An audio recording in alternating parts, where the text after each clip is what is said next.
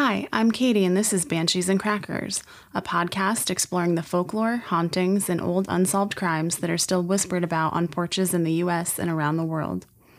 Settle in with a glass of wine and your favorite snack while I tell you a story that may make the hairs on the back of your neck stand up. Sources for today's episode can be found in the show notes.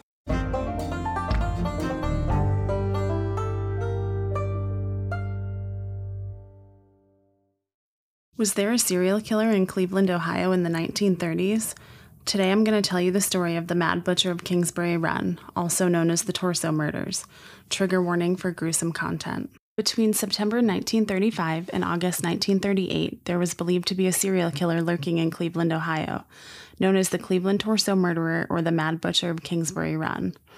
Though there are no official totals, the bodies of at least 7 men and 5 women are linked to this killer.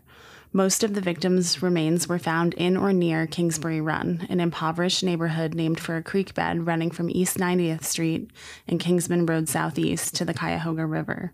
All of the victims were decapitated, and many of them were also dismembered.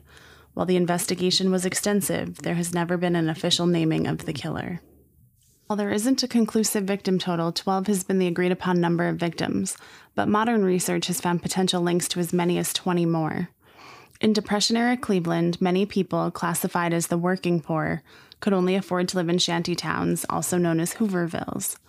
Many of the victims of the Mad Butcher of Kingsbury Run were never identified, but appeared to be lower class, sometimes vagrant individuals. While the identities of most of the victims were never discovered, victims 2, 3, and possibly 8 were identified. These 3 people were identified as Edward Andrassy, Florence Polillo, and Rose Wallace. Edward and Florence were ID'd by their fingerprints, and Rose was identified by her dental records. Maybe. Some key characteristics of the killer's MO were identified. The victims were always beheaded, often dismembered, and the torsos were sometimes severed in half. Some of the male victims appear to have been castrated, and some victims appeared to show evidence of chemical treatment on the skin. Some investigators thought that this chemical treatment might have been lye that the killer intended to use to get rid of the victims' bodies, but instead he used soda ash, which preserved the skin and gave it a leathery appearance. Forensic science was in its very infancy in the 1930s, and many of the bodies were found long after death, so evidence collection was incredibly challenging. Adding to the challenge is the fact that many of the heads were never found. This made identification for those without fingerprints on record nearly impossible. Much like now, the impoverished were treated very unfairly by those in power. A man by the name of Elliot Ness, the public safety director for the city of Cleveland, where he held authority over both the police and fire departments, became one of the primary investigators of the murders, and he employed some egregious tactics in his search for the killer. He conducted raids in transient areas, and under the guise of collecting fingerprints to catalog in case of the need of identification of new victims and to get, quote, possible victims out of the area, he had the shanty towns, including Kingsbury Run, burned to the ground, displacing countless people. The killer taunted Ness by leaving the remains of 2 victims within view of his office. At one time, Ness was involved in the arrest and interrogation of one of the 2 prime suspects in the case, and later received provoking postcards from this suspect. Now let's talk a little bit about the victims. The body of 29-year-old Edward Anthony Andrassy was found on September 23, 1935, in a gully at the base of Jackass Hill where East 49th Street dead-ended into Kingsbury Run. His head had been buried near the rest of his body. The autopsy report stated that he was decapitated and had rope burns on his wrists. He had been dead for 2 or 3 days. He was formerly an orderly in the psychiatric ward at the Cleveland City Hospital, but was unemployed at the time of his death. The decapitated remains of another white male were also located in vegetation at the foot of East 49th Street, next to Andrassy. This second victim showed signs of oil saturation and evidence that he had been set on fire after death. This unidentified male became known as John Doe No. 1. Florence Genevieve Polillo, age 44, was discovered at 2315 East 20th Street in Cleveland. She was found dismembered, and her body parts were wrapped with paper and packed into half-bushel baskets. Her head was never located. Known as the Tattooed Man, John Doe No. 2's decapitated body was located on June 5, 1936 in Cleveland, near the East 55th Street Bridge. His head was found near the Shaker Rapid Transit tracks. His torso was found between the New York Central and Nickel Plate tracks by an old freight shed in front of the Nickel Plate Railroad Police Building. His body was found unclothed about 1,500 feet away from his head. There was no blood on the ground, indicating that he had been killed elsewhere, and his head and torso were then disposed of in Kingsbury Run.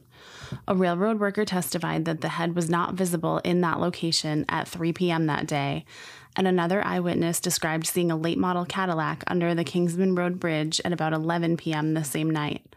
The physical evidence of the decapitation suggested that it had been done while the victim was alive, and the autopsy report stated that the body was drained of blood. There was no evidence of drugs or alcohol in the victim's body, and nothing to suggest that he had been tortured or bound before being killed. John Doe No. 2 had 6 tattoos on his body, leading to the moniker the Tattooed Man. The severely decomposed, decapitated remains of a white male were located on July 22, 1936, in the sparsely populated Big Creek area of Brooklyn near a homeless camp just west of Cleveland. This was the only known West Side victim of the Cleveland torso murders. After a thorough search by police, the man's skull and some blood-stained clothing were found nearby. The pathologist also found that a large quantity of blood had seeped into the soil below the man's body, indicating that he was discovered at the location where he was killed. This is the only victim found outside of the vicinity of Kingsbury Run in Cleveland. Investigators surmised that due to the man's long hair, cheap clothing, and proximity to a homeless camp and railroad tracks, that he was most likely one of the many unhoused people that rode in and out of the city on rail cars. Searches through missing persons reports were unsuccessful, and the advanced state of decomposition made fingerprinting him impossible. The unidentified male became known as John Doe No. 3. A homeless person discovered 2 halves of a human male torso and lower legs floating in a dirty, stagnant pool in Kingsbury Run near East 37th Street. Investigators had the remains sent to the county morgue and continued searching for the rest of his remains. While searching for the rest of the body, a dirty gray felt hat with a tag for Lottie's Smart Shop, Bellevue, Ohio, stitched inside, and blood spots visible on the top, as well as a blood-soaked blue work shirt, were found wrapped in newspaper not far from the location of the torso in the bank of the creek. The fire department dragged the creek in an effort to find more body parts, but none were found. This unidentified male became known as John Doe No. 4. On February 23, 1937, the upper portion of an unidentified female washed up on Lake Erie's Euclid Beach on 156th Street. The legs, arms, and head were never found. 3 months later, the lower half of her torso washed ashore on East 30th Street. This unidentified female became known as Jane Doe No. 1. On June 6, 1937, remains were found under the Lorraine Carnegie Bridge. Lying in a rotting burlap bag along with a newspaper from June 1936 was the partial skeleton of a woman who had been dead approximately 1 year. The body was decapitated and missing a rib. She was tentatively identified with dental records as 40-year-old sex worker Rose Wallace. Though unconfirmed, it's rumored that Rose and Florence may have disappeared from the same bar.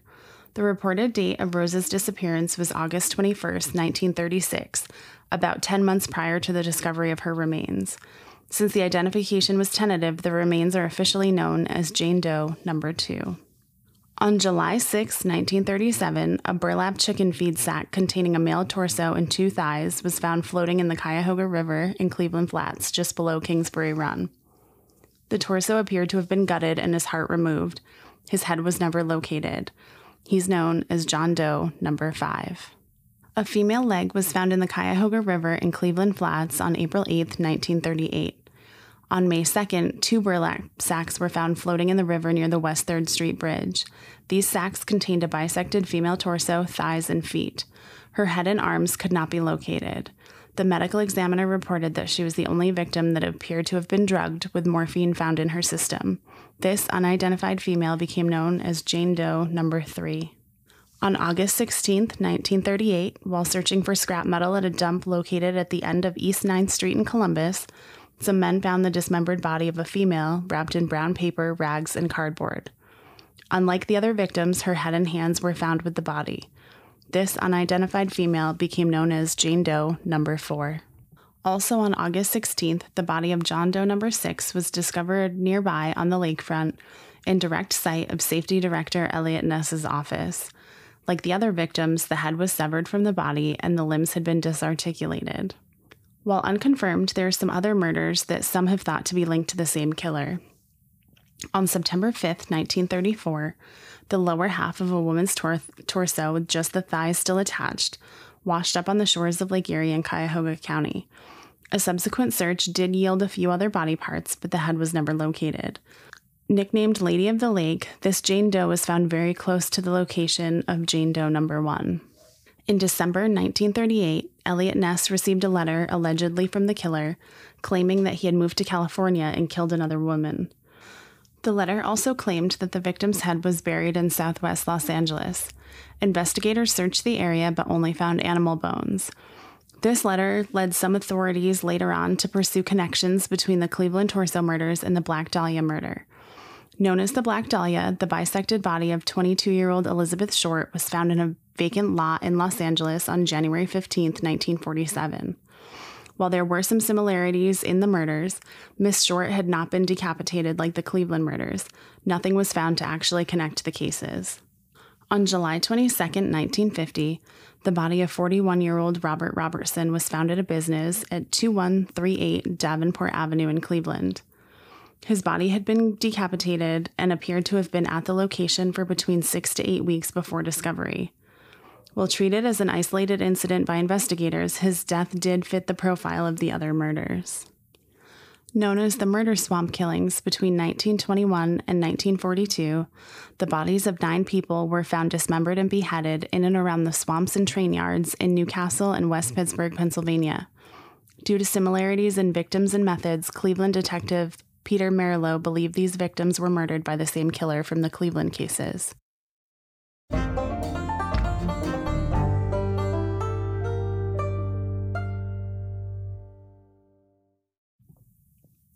Becoming the largest investigation in Cleveland history, authorities interrogated over 9,000 people during the search to find the torso murderer.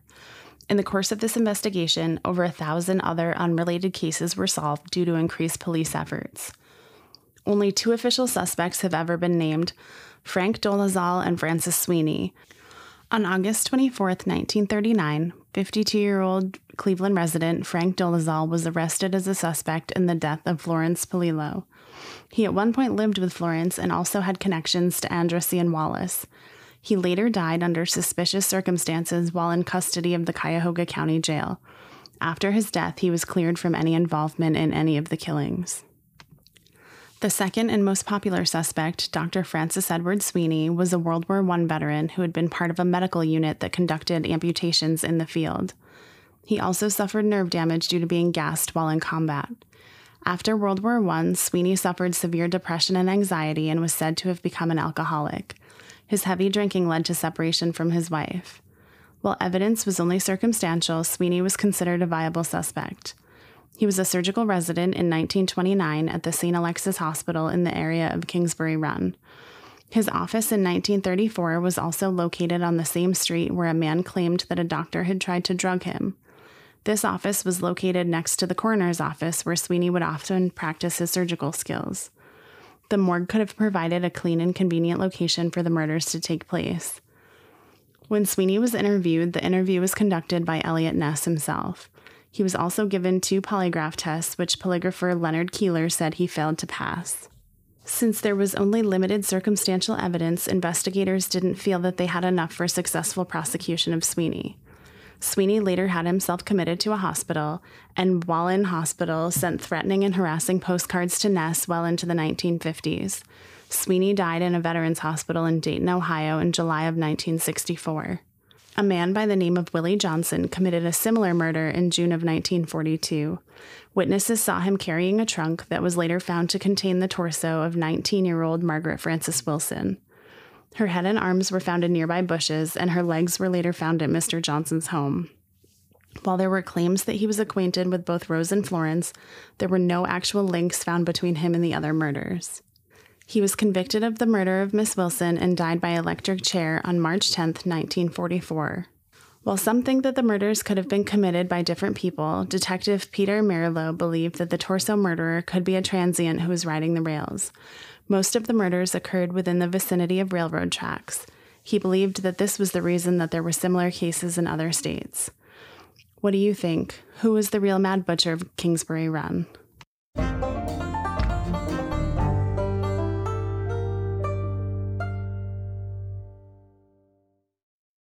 Thanks for joining me on this episode of Banshees and Crackers. If you have episode suggestions or a personal connection to a creepy or unexplained story, send me an email at bansheesandcrackers@gmail.com. You never know, you might hear your story on a listener lore episode in the future. Until next time, remember to watch your back and always bring a snack.